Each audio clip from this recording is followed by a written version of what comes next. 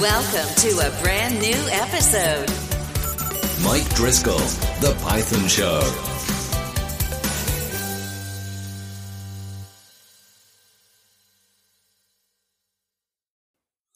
Hello and welcome to The Python Show with Mike Driscoll. And today I have a special guest, Tarek.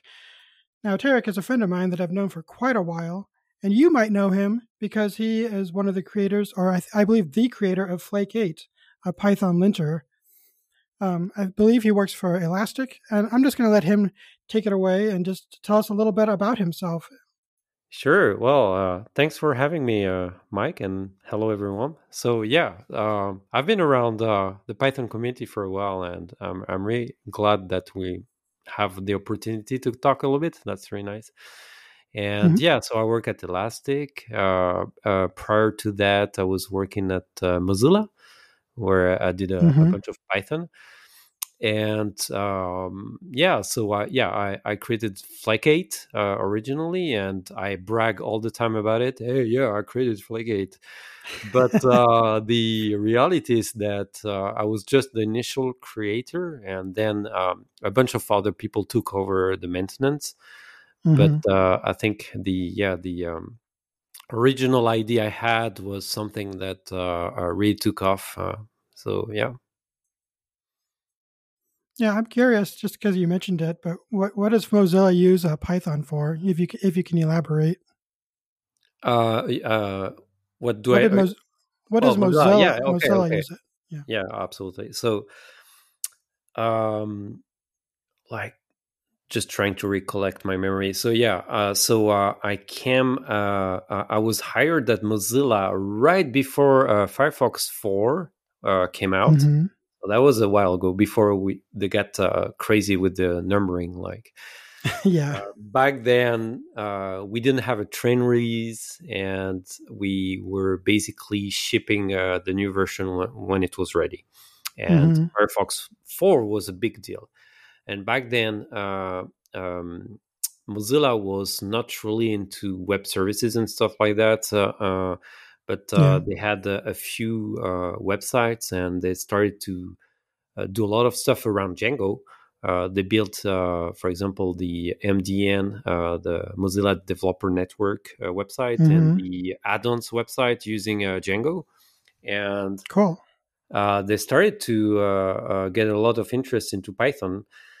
And they started to implement web services. One of them was Firefox Sync, which is the small web service that gets used when you want to sync bookmarks across your devices. We were ahead of Chrome back then, of Google, back then, because, for example, back in those days, they didn't encrypt your data. They were storing everything in clear on their side. And we really cared about privacy. So in Firefox Sync, everything is encrypted on the client side, and everything that's stored on the server side is fully encrypted. So because we care about we care a lot about privacy at Mozilla. That's awesome. And so back to why I joined, they had this little PHP service to do this on the top of MySQL, and they were like, maybe we should move to Python for this kind of service, because the way we deployed back then the services and stuff like that, it made a lot of sense to move from PHP to Python. Yeah. So they looked for a Python expert, and I was like, hey, yeah, let's do this. So I was hired. I worked on that service, and I had the opportunity to set up good practice at Mozilla around Python. And now fast forward, most people do Python, so it's. But back then it was a big deal for Mozilla. Yeah. I was the Python guy for the web services there. That's how Python got started at Mozilla around web services and stuff like that. That's cool. So you're kind of the Python godfather at Mozilla originally then? Yeah, kind of. And then they hired a lot of talents. So now, like in most companies, it's not like exotic stuff to be a Python developer anymore, I guess. Yeah. But back then, the like in the Silicon Valley, it was mostly PHP, Ruby on Rails. Ruby was really Hmm. the tool startup used to build some features, and you can tell still today, like a big apps like GitHub or some other big apps like that are like Ruby apps. So, Huh. Interesting. I didn't know that. So, but one of oh, go ahead. yeah, I was gonna say it's been really a chance for me to be there during that era, because I could see Python growing into big bigger company like this, Yeah. and I witnessed how the tone changed when people started to talk about Python. At back in the old days, it was really like, yeah, the little scripting language you can use on the side to do some like experiment or whatever. And then if Hmm. you're serious, if you want to do enterprise search, you have to do Java. If you want to do the web, it's PHP. And I was really there when I saw people like changing their impression about Python, I guess. Yeah. Cool. I just wanted to ask how you got into programming in the first place. Was that like your first thing you wanted to do for your life journey, or did Oh, you just kind of so fall into it, or how that happened? yeah. So my mother is she's retired now, a computer science teacher, Hmm. and uh, so I'm old enough that I started to poke at computers before internet, So Hmm. I'm 46. So when I was kid, my mother one day brought home this little Sharp computer.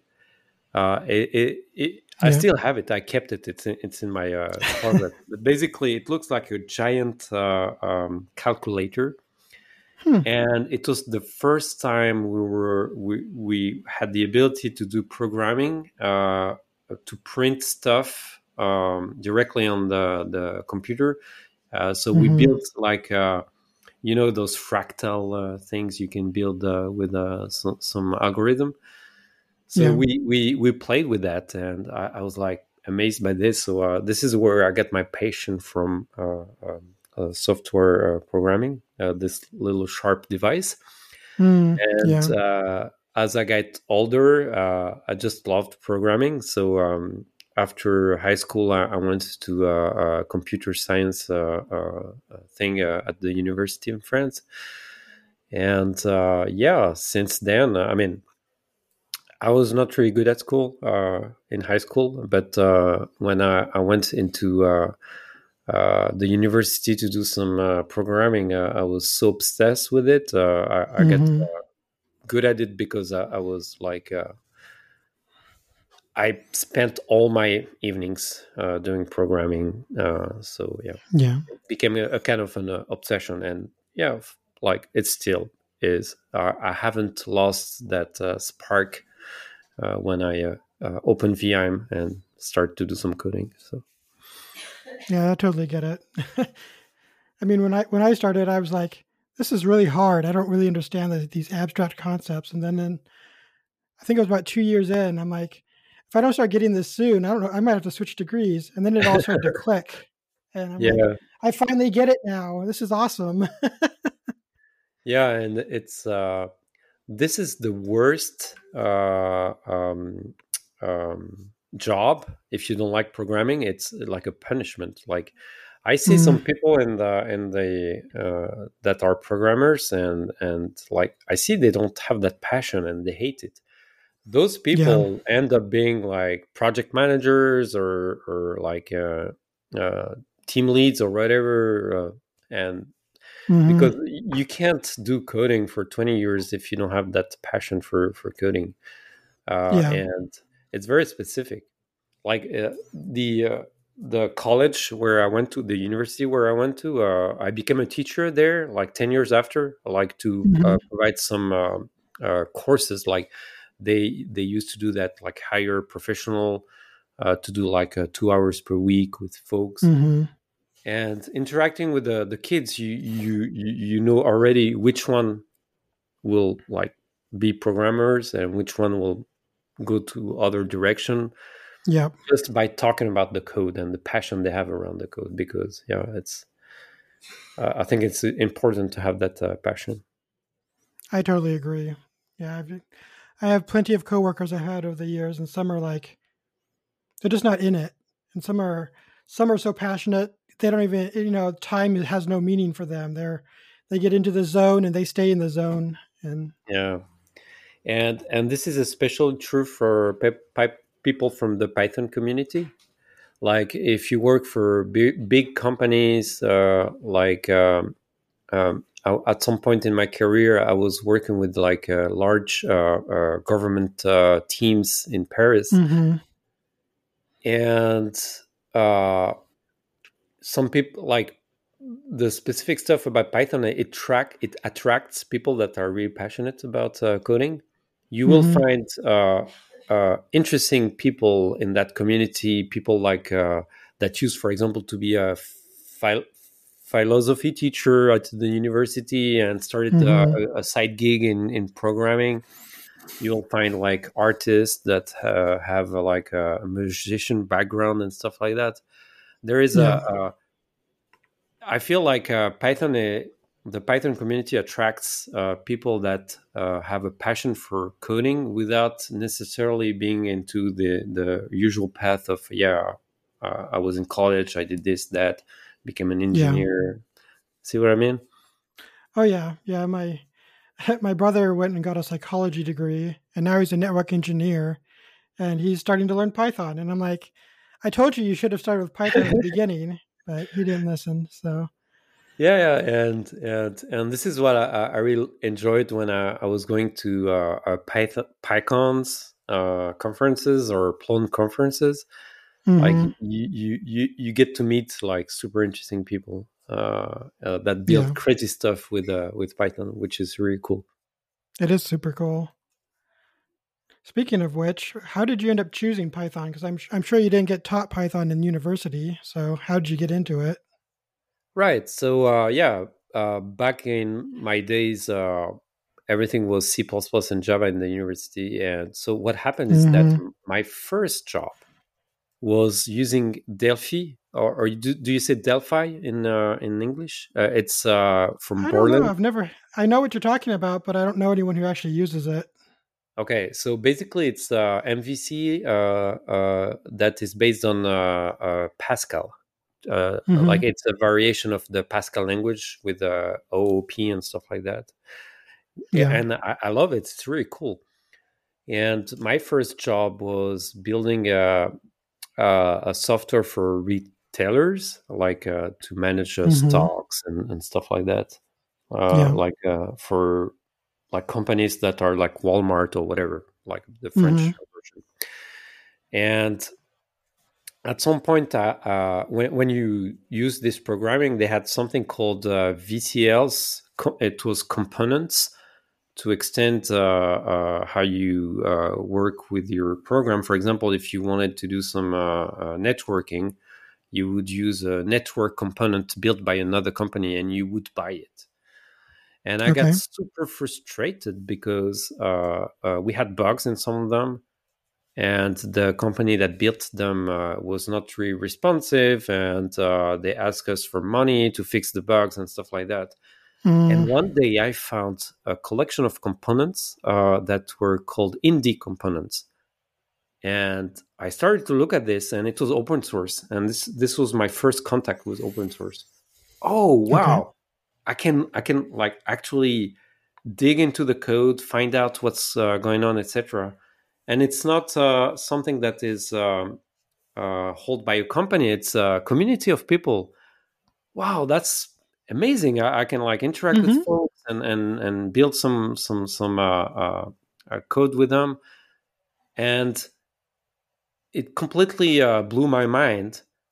So I wanted to do open Yeah. source.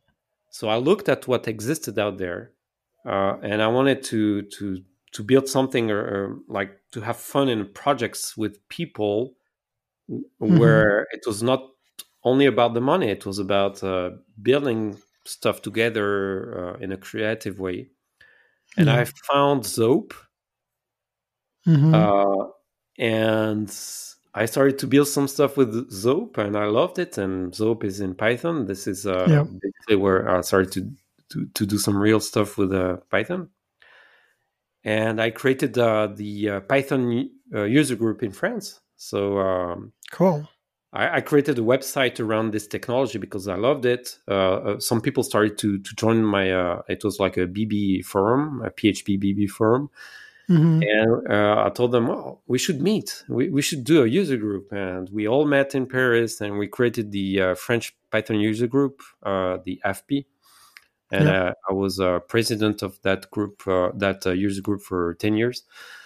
And yeah, this is how I came into the Python world.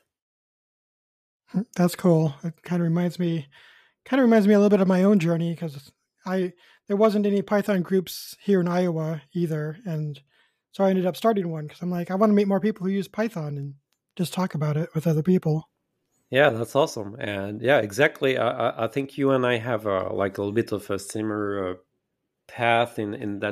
the community, like trying to meet more people, organize some stuff with groups, and try to yeah. So that's really cool. Yeah. So I mean, for me, I really like Flake8, but I'd like to know if you could just tell me a little bit about its history. How did it come about? Right. So um,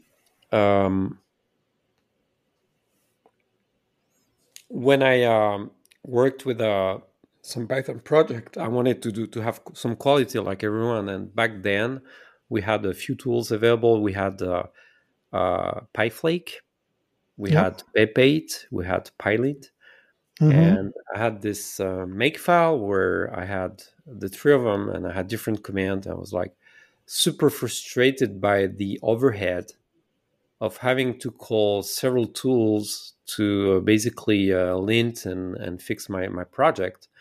Mm-hmm.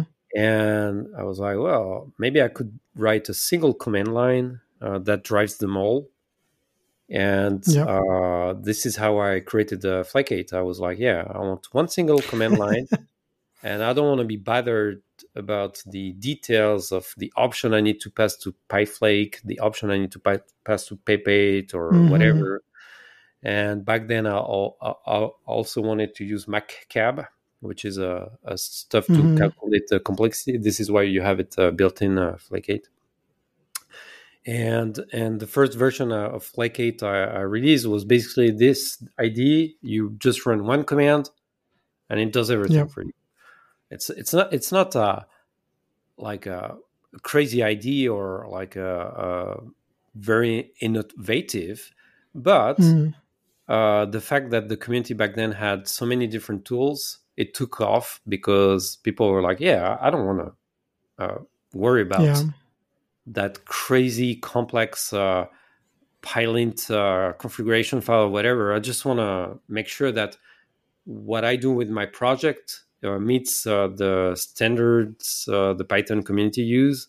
Mm-hmm. So I'll just use Flake8 because if I use it, uh, I'm kind of guaranteed that what I do is what people do out there most of the time.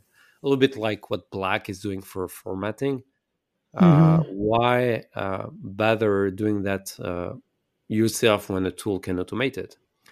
So Yeah. yeah, and so I made it pluggable and worked a little bit to push it. And at some point, it took off, and I was busy on other projects, so I gave the maintenance over to other folks, and Mm-hmm. it really took off with the work other folks did on it. Like so now I'm just the guy bragging that I'm the original author, but 95% of the work done there was done by the other folks. Do you still contribute to it at all, or do you just leave it to the other people now? So that's interesting. So basically, I wanted to contribute back at some point, and uh, I discovered another tool called Rough, Mm-hmm. which is a tool written in Rust Yep. that basically does everything Flake8 does Mm-hmm. much faster, better. So basically now I'm just like, yeah, okay, well, Flake8 was nice, but I think people should use Rough. So if I were to contribute to something, I would contribute to Rough. Okay. I know that That's fair. the guy implemented also, he wants to implement a black support directly in Rough, which Mm-hmm. again uh, is aligned with my vision of having a single tool for all these things. Yep. And ultimately, I just want to call Rough and you're done. The other project I have in mind that is very similar to that concept is Perf8. Okay. So I started a project called Perf8 at Elastic, where I want to be able to do uh, performance reports on your code using a Mm. single command line. So it includes cprofile, of course. It Yep. includes PySpy.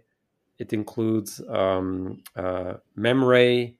I'm using PSUtil to do some report about CPU memory usage and stuff like that. Mm. And the whole stuff creates a single report, unified report. It's pluggable, same ID than Flake8. Mm-hmm. That's why I called it Perfect. And we use that at Elastic in the CI to produce performance report when you run our stuff. Mm-hmm. And yeah, I don't know if that's going to be used by the community. I have no idea, Hmm. but it's around the same idea. I don't want to bother about picking the right tools. I want to run a report about the Yeah. performances, and I want it to be a no-brainer. So the tool will instrument you do perfect and the script, and it runs the Mm-hmm. script exactly like if you in the bash, if you would call, I don't know, nice space your script is going to run it Mm-hmm. same ID, and then Huh. it generates a report.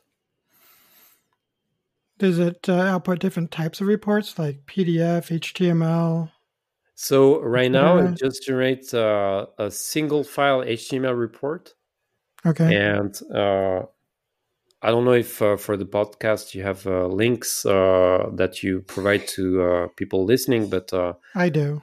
okay, cool. So we can put some links there so I can show what kind of report it generates. It generates CSV files Okay.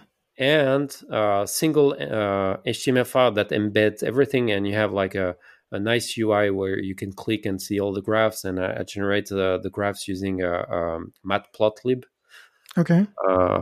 which is fairly standard. Yep. And that's it. Like, it doesn't do any diff with previous rounds. It doesn't do anything fancy. It just Mm-hmm. spits out interesting data about what happens when you run code. And for us, for Elastic, it's super useful. For example, there is one report about the event loop to know if your code blocks the event loop. So let's say, for example, Okay. you have this cool event loop based project. It's fully async, and then Mm-hmm. you have one developer that creates that function that blocks everything, and everything gets slow because you have a loop that's not async and grabs the event loop for a while.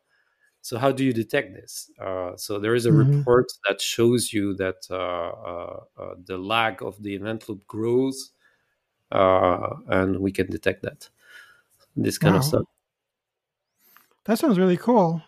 I mean, that's definitely something I'm going to go check out after this. I want to go play with that tool. Yeah. Well, and you know what? I'd love contributors, and I think it can be really useful for some project. For like the other part where it's useful for us, we've built a framework to a pluggable framework to ingest data into Elasticsearch. So you can write your Mm-hmm. own little connectors, like, say, for example, if you have MySQL and you want to grab some data from MySQL to Elasticsearch. So we provide a framework for this. Everything is pretty nice, but it's easy for us to have someone creating a connector that's going to blow the memory, like by doing some I don't know, like if you have like some caching or whatever, and you start to pull a lot of data, you can go crazy in memory. You can like kill a server really easily.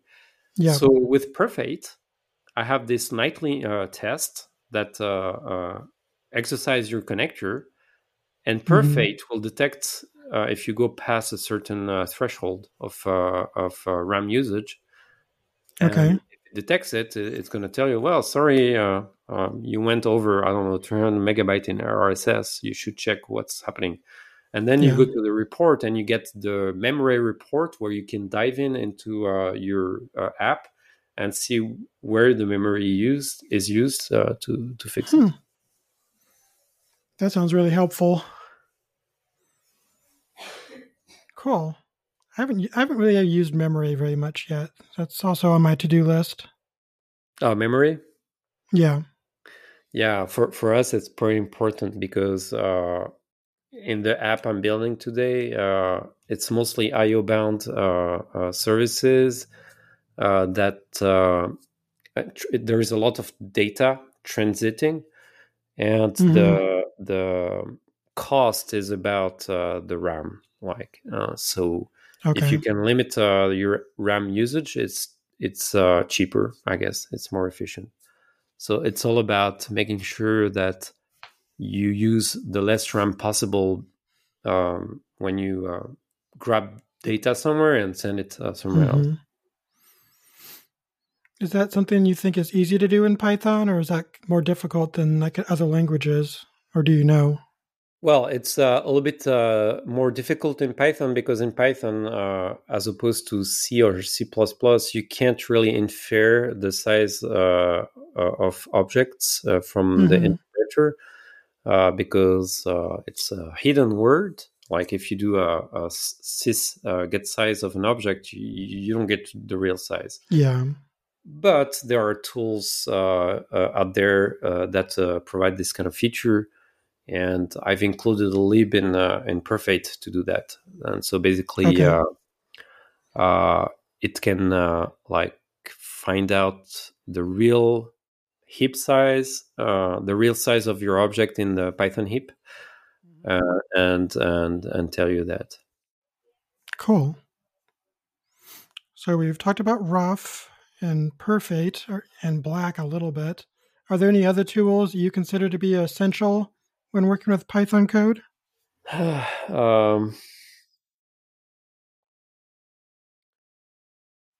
Well, for QA, I think that's it. For building apps, I think it's interesting um, to see what people are doing with async programming, and I think at this point, if you start to build an app, it should be async. It should be a no-brainer to build it in an async fashion. Okay. Um, Do you Other than recommend that, yeah, sorry. do you recommend the Python async library, or are you talking about one of the third-party libraries? Well, the async IO lib in Python is pretty mature at this point. You can do a bunch of stuff with it. When you have to build web services and stuff like that, you can use like AIO HTTP. That's what I use. Yep. And there are like higher level frameworks that are available in the community, but I don't have like a strong preference. Most of the time, I use plain AIO HTTP. Like it's Yeah. sufficient for what I do, both on the client side and on the server side. That makes sense. There is a fast API. I know it's very popular right now, but it for me it opened cans of worms, which is type annotation. I'm a little bit nervous about this because every time I see a Python app with a bunch of type annotation, I don't see Python anymore. I see a different language, and that makes me nervous. That makes me really Yeah. nervous. And I know it's useful. I know a lot of people love it.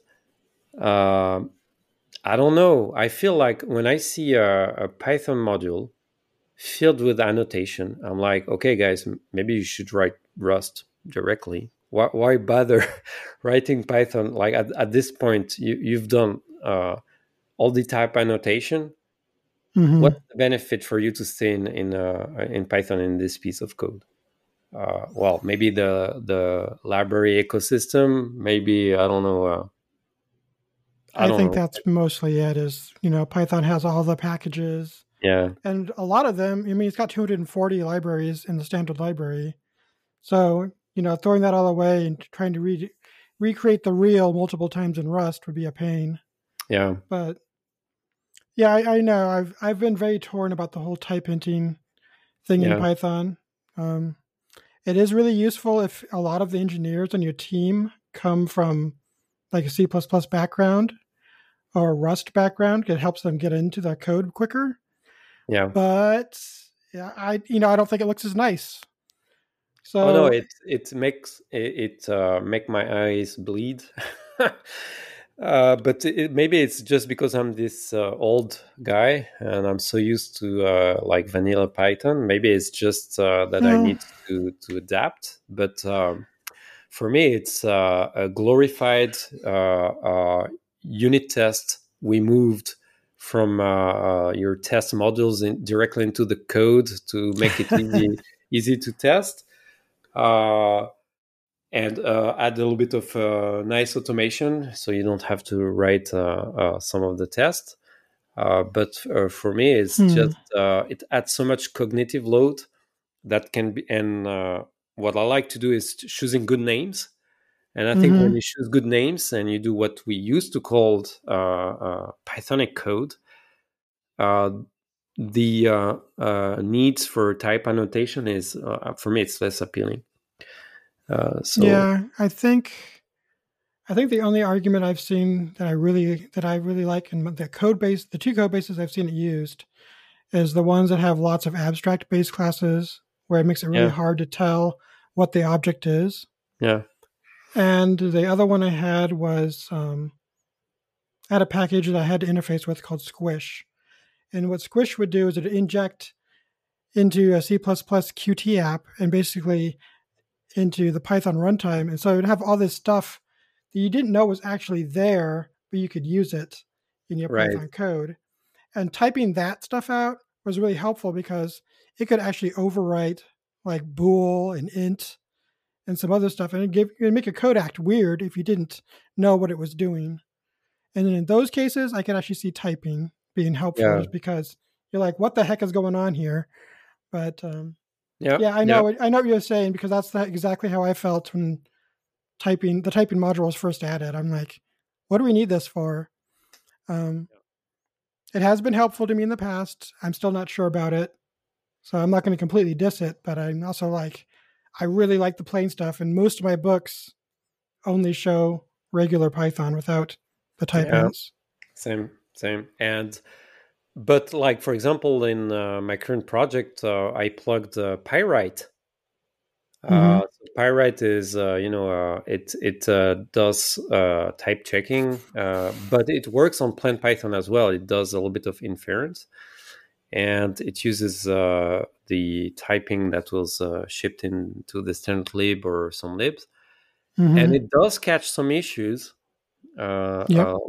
And so that's cool. I mean, uh, maybe there is a middle ground where you hide your type annotation somewhere, and because you can do that, you can provide all your type annotation info in a separate file. So maybe Mm-hmm. that's a good way to do it. So when people open your code, they don't cry because it's like it looks like another language. I don't know. Yeah, I don't know either. I wish there was a better way to do it though. Yeah. But anyway, let's switch topics and talk about why you decided to write a book about Python. Because I know you've had a book out there. I think you've had a couple of different editions of it as well. Yeah, I wrote 5 books. So some of them are in French, Okay. so they're not really known. And it's the French market is very small, like because most people now Mm-hmm. in France when they by books. It's in English, but back when Yeah. I started, it was a big deal for people to have a book in French. So I wrote a Mm-hmm. book about Python in French. It was one of the first books in French. Mm-hmm.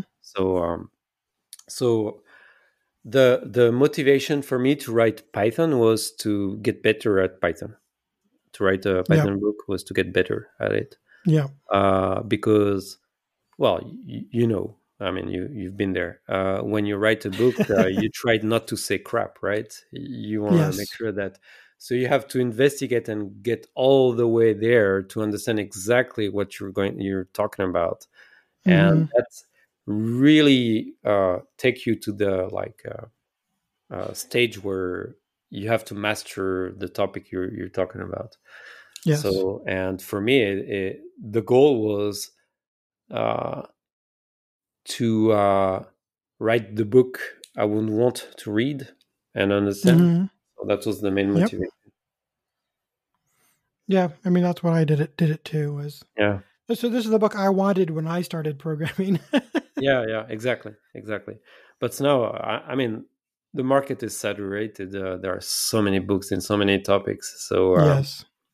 it changed. Like, I think people are more into micro content now. Like, Mm-hmm. uh, the only incentive I have to buy a book now is if I have like a long flight and I can focus on a topic for a long time. You have the book Yeah. in the hand. But other than that, I think people are more into micro content. So Yeah. There are a couple of niche topics I've seen that I think a lot of people can get value from a book. Like some of the Pandas books I've seen are really good because they actually have a whole collection, and you don't have to go across 10 different websites and find mediocre to really high quality examples when you could just yeah, get a book of high quality examples.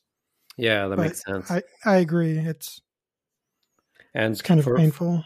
I like LinkedIn Learning for this, uh, because when you find good content on LinkedIn, like I don't know, Hmm. some guy talking about AI or whatever, Yeah.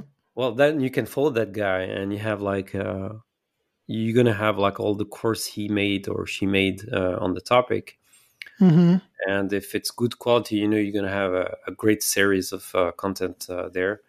I'm taking LinkedIn Learning as an example, but there are many different platforms that do this. Hmm. But the idea of following one person because they produce great content is a good idea, I think. Yep. And when they do smaller content, it's out there more often. Yeah. Like so, I don't want to wait 2 years to get your next book, right? I want your Hmm. your small blog post and your stuff, I guess. Yeah. Totally get it. Yeah. And that's why I do a lot of my content as, even tweets. A lot of people get a lot of value out of my tweets, Yeah, yeah, which seems silly to me. I'm like, they're what, 280 characters at most? But yeah. But it's they're directly connected to your train of thoughts, so that's awesome. I mean, yeah, I agree. It just seems weird to me. That's not where I thought I'd be. I'm like, I'm writing books, but I think I get more.